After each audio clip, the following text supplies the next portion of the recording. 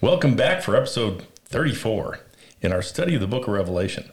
This episode is called The Mark of the Beast. I'm Sam Bracken, your host. Our teacher is Dr. Breck England, who is teaching us about the book of Revelation by relating it to the Latter-day Saint temple experience. In our last two episodes, we met with Satan's two minions, the beast from the sea and the beast from the earth. We learned that the beast from the sea stands for tyranny, and the land beast stands for oppressive religion. The followers of the beast are marked in a strange way. Today, we learn about the mark of the beast. I'm so excited. Ooh, yeah. Yeah. First of all, the so-called mark of the beast is a token of a covenant. Remember that every covenant in Scripture has an associated token, a symbol that represents that covenant. In Revelation 13, the beast's followers receive, quote, a mark in their right hand or in their foreheads. And that's in chapter 13, verse 16. This mark is a token of their covenant with the dragon, who is Satan. And we're told that the mark enables them to, quote, buy or sell in the marketplace. Now, over the centuries, there's been a lot of speculation about the mark of the beast, what it is, what it looks like. But scholars of the New Testament period are pretty sure about what it was. They say that the mark of the beast probably refers to coinage. So the Greek word that John uses for mark is charagma, which means a thing that is pierced or engraved. Now, in literal terms, the word charagma meant literally the mark of a snake bite.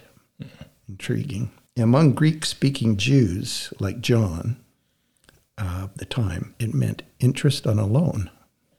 Oh, wow. That's interesting. Yeah.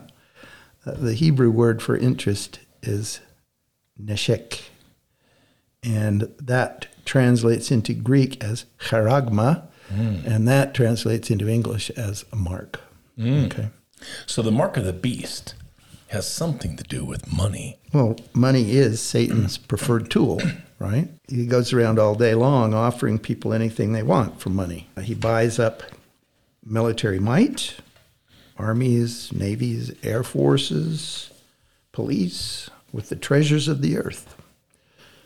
Hugh Nibley says that the treasures of the earth are, quote, all the precious metals, oil, coal, uranium, and so on, which have indeed enabled the prophesied secret combinations to buy up kings and priests, as a rule of blood and horror even now spreads over the entire earth, close quote. He calls it the military-industrial ecclesiastical complex. Wow, that's interesting. Yeah. Now, the root of evil, according to Paul's famous statement in 1 Timothy, is, and the Greek word is philarguria, which means money love. Okay? Money love is the root of evils. That's in 1 Timothy 6, chapter 10. Once greed enters your heart, money becomes a poison to your soul. And it's a poison with which Satan tries to destroy us. No wonder he chooses it, money, as the token of his covenant, the mark of the beast. So we take on ourselves the mark of the beast if we sell ourselves for money. Absolutely right. If you become a slave to money, you've taken on the mark of the beast. Those who love money above everything else enter into a covenant with Satan and receive his token, his mark. Now, this token of a covenant has a name. Every token has a name. And let's find out the name of this token. Would you read for us chapter 13, verses 17 and 18?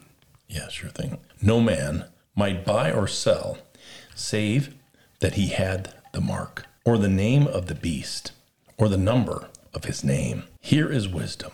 Let him that hath understanding count the number of the beast, for it is a number of a man, and his number is 666. Okay. Ooh, the dreaded Yeah. 666. 666, yeah. The name of the token is a number, 666. Right. Now, the number 666 has received absolutely countless interpretations. Everybody has an idea of what it might mean. However, if you're a scholar, there's a pretty good idea of what it meant. Since Greek and Hebrew letters also act as numbers, many have tried decoding 666 into a word or a phrase or a name. The great theologian Jacques Ellul says that, quote, the deciphering of this number has given innumerable and fantastical results. Everything from Nero Caesar to Hitler. Now, many people interpret 666 as a code name for the vicious Emperor Nero, who persecuted Christians during John's lifetime, but there are serious problems with that interpretation. What most interpreters don't notice, however, is that the number 666 appears in only one other place in the Bible. The wealthiest man in the Bible, King Solomon, received an annual income of 666 golden talents, or between 3,500 and 10,000 kilograms of gold, depending on the definition of a talent. And you'll find that in 1 Kings chapter 10, verse 14. Now, that's a little more than 10 tons of gold. Oh my a year, word. a year, okay? That's amazing. Well, it's probably a tremendous exaggeration. Solomon's yearly revenue could have approached $600 million in gold at today's prices. Wow.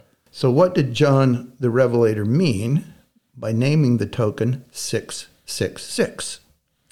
Well, it must have been a reference to Solomon and his 666 golden talents. That makes sense to me, and it also makes sense to most scholars of the Old Testament. Most of John's symbols have something to do with Old Testament symbolism. So Solomon's 666 talents should be the basis for the mysterious number in Revelation 13. But why would John use King Solomon as the basis for the mark of the beast? Because the 666 talents meant disaster for Solomon. He became massively wealthy. Today we would call him a high net worth individual. Okay. As the love of wealth entered his heart, his devotion to God began to waver. He broke commandments God gave specifically to him as king of Israel. Quote, this is from Deuteronomy 17. Quote, the king shall not multiply horses to himself, neither shall he multiply wives to himself, that his heart turn not away. Neither shall he greatly multiply to himself silver and gold. So, with all his wealth, Solomon's heart turned away from God. What does it mean? He shall not multiply horses to himself. In that age, horses meant military power. The more horses, the more aggressive Solomon could be. Buying himself an army strong enough to overawe his neighbors, he was able to gather together chariots and horsemen, and 1,400 chariots and 12,000 horsemen. That's in 1 Kings 10. So, acquiring a lot of horses in that day and age would be sort of like acquiring a lot of missiles and bombs in our day and age. Yeah, I think I was at Megiddo a couple months ago, which is I guess the evidence shows that possibly that's where Solomon kept many of his chariots and horses in that ancient tell. Megiddo was kind of a crossroads where armies would meet. Very key strategic place. You know, the king of Israel was also commanded not to marry a lot of wives, but Solomon defied God's commandment and multiplied wives to himself from many lands. Yes, he did. He was known for that. That's according to 1 Kings 11. Why did he marry so many women? Well, it was mostly business. In that culture, to marry a princess from another country, like, say, Egypt or Babylon, strengthened your commercial network. In other words, wives meant business. Wives meant income. The more wives, the more money you could bring in. But didn't Solomon build the temple in Jerusalem? Yes, he built the temple to Jehovah. But he also built temples to his wives' gods, such as Astarte and Chemosh, and the abominable Molech, whose rituals required the sacrifice of children. Oh my gosh. So thus the quote from 1 Kings, Solomon did evil in the sight of the Lord. Oh, wow. Now, the New Testament scholar G.K. Beale says this, quote, by multiplying gold, horses, chariots, and foreign wives, and by becoming involved in idolatry, the 666 from 1 Kings would serve as an excellent candidate for a number to symbolize the perversion of kingship through idolatry and economic evil, unquote. What's worse, Solomon enriched himself by exploiting his own people. He forced a lot of Israelites into slavery. One scholar says, quote, among the most controversial of Solomon's initiatives was forced labor, like the Israelite labor gangs imposed by Pharaoh in Egypt back in Exodus. The quote is, Solomon laid a heavy yoke on Israel, requiring grievous service. Now, if we compare Solomon to Pharaoh, a proportion of Solomon's wealth is generated in exactly the same way that Pharaoh's was, through coercion, through slavery. So he went back and he did to his own people what the Egyptian Pharaoh had done to them. This is called irony. Yeah, very ironic. Brigham Young said that Solomon built a temple for the purpose of giving endowments. Now, if Solomon received his endowment from the hand of the Lord himself, who, according to 1 Kings, appeared unto him twice, he really betrayed that covenant by receiving the mark of the beast in his heart. Quote, the Lord was angry with Solomon because his heart was turned from the Lord God of Israel. 1 Kings 11 and 9. Now, God punished Solomon by deserting him and wrecking his kingdom. The Lord told him, quote, forasmuch as this is done of thee, and thou hast not kept my covenant and my statutes, I will surely rend the kingdom from thee. So instead of an eternally increasing kingdom, Solomon's kingdom of Israel breaks into pieces over the heavy taxes he forced them to pay, over the slavery he instituted. It was just a wreck. So what exactly was the mark of the beast then? What did it look like? Was it a number, 666? The mark of the beast was probably the brand of a slave. In John's time, slaves were often branded like cattle. Scholars say that the, quote, origin of human branding in the West is to mark the ownership of slaves. The Greeks branded their slaves with a delta. Okay, you know what a delta mark looks like. It looks like a triangle. Yeah, I know what it looks like, yeah. A delta, which was the initial in the word doulos, which meant slave in Greek. The slaves were branded with a hot iron or a tattoo on the forehead. So the delta mark or triangle was associated with bondage. Got it. If we search the sky for the doulos mark, the obvious candidate is the constellation called Triangle. Okay? Its official name is Delta. Makes sense. It's a three-sided constellation, and it can be seen, if you look up, between the constellations Andromeda and Perseus. Delta could signify the beast. One interesting note, and I don't know what to make of this really, but scholars say there is a class of numbers called triangulars, which arrange themselves naturally into a triangle.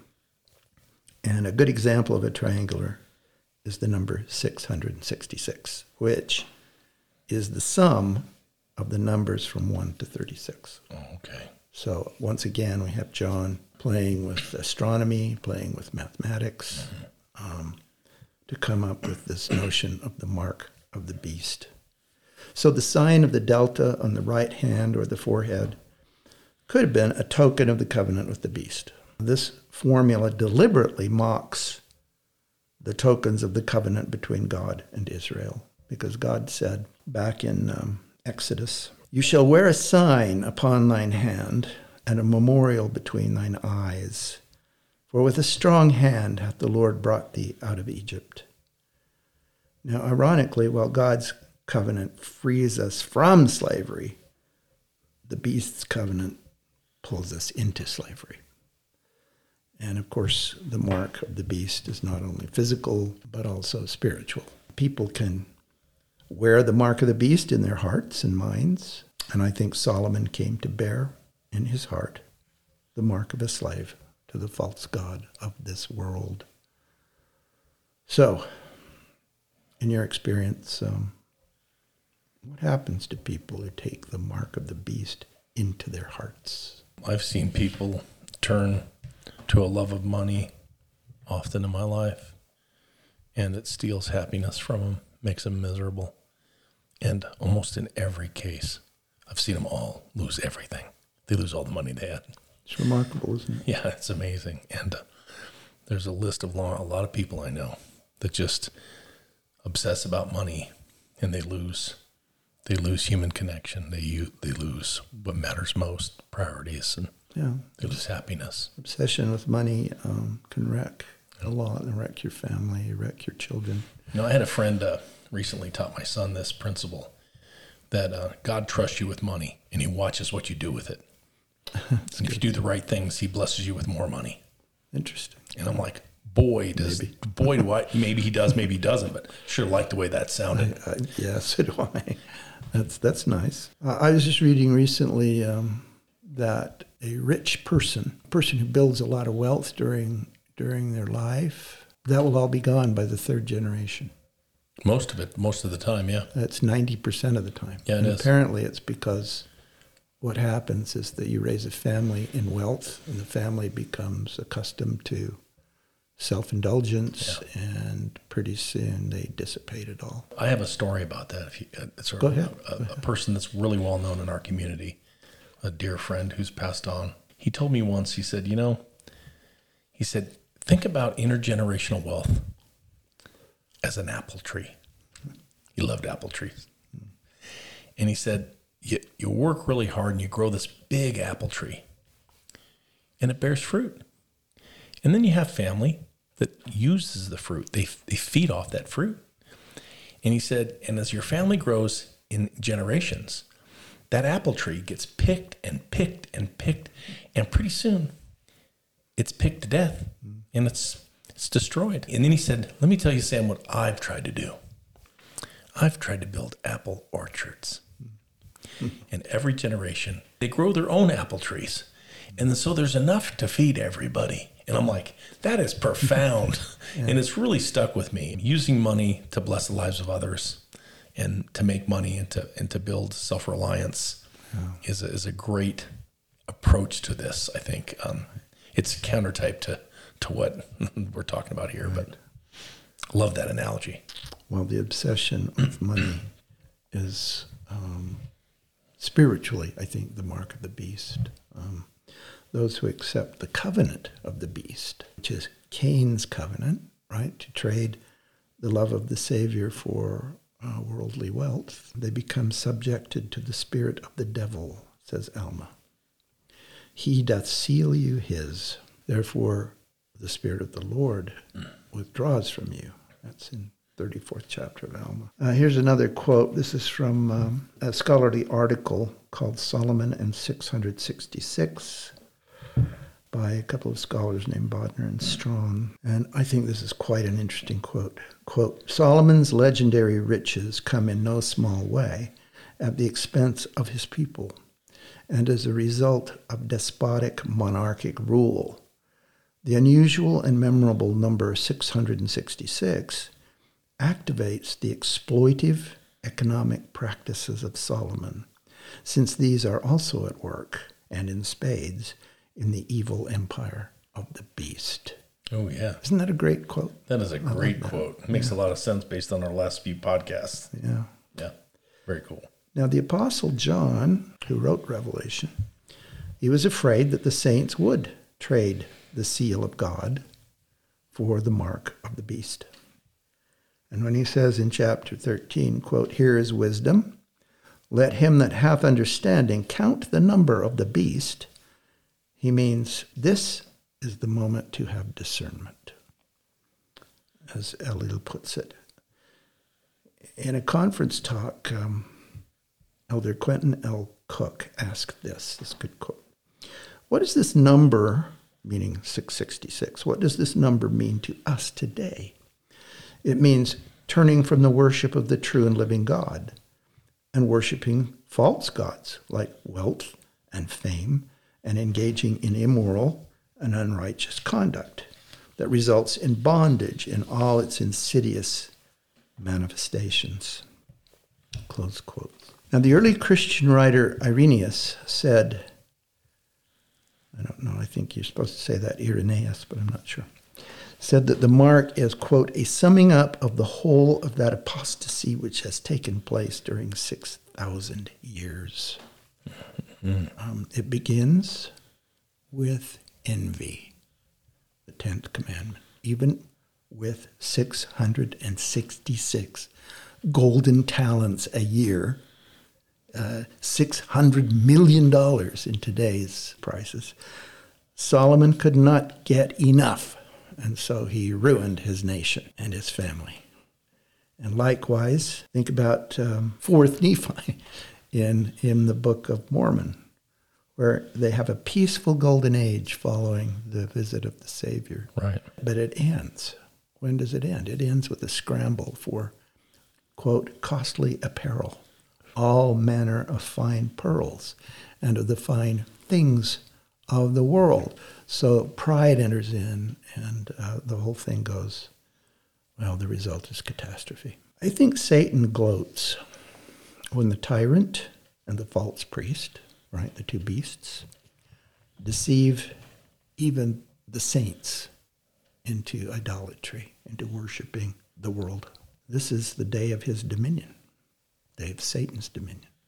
Just like in Enoch's time, when his chains, quote, "veiled the whole face of the earth with darkness, and he looked up and laughed, and his angels rejoiced." That's from Moses chapter 7. So, to sum up, the mark of the beast is probably obsession with money. In John's time, he probably would have seen the mark of a slave on a lot of people, which looked like a delta mark.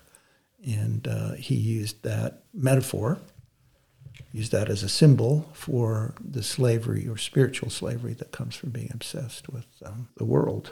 Now, Satan, of course, keeps hassling us, right, with this, you can have anything you want. Do you have any money? I'll give you whatever you want if you'll give me some money. I mean, it's an eternal sort of, it's not eternal, thank heaven, but it is a constant hassle as we go through this mortal journey. He's pelting you with that in your face over and over and again. Constantly, over and over again, yeah. And a lot of people, unfortunately, fall prey to him. He's a predator. Meanwhile, if we go back to the temple, now here's Adam and Eve. They're confronted with Satan, and they're trying to journey through the desert, right? Looking up in prayer for further light and knowledge. And in our next episode, we will see that the Lord sends them 3 messengers to answer their prayer. That's an interesting story that takes us back to the temple. I'm excited. Thank you.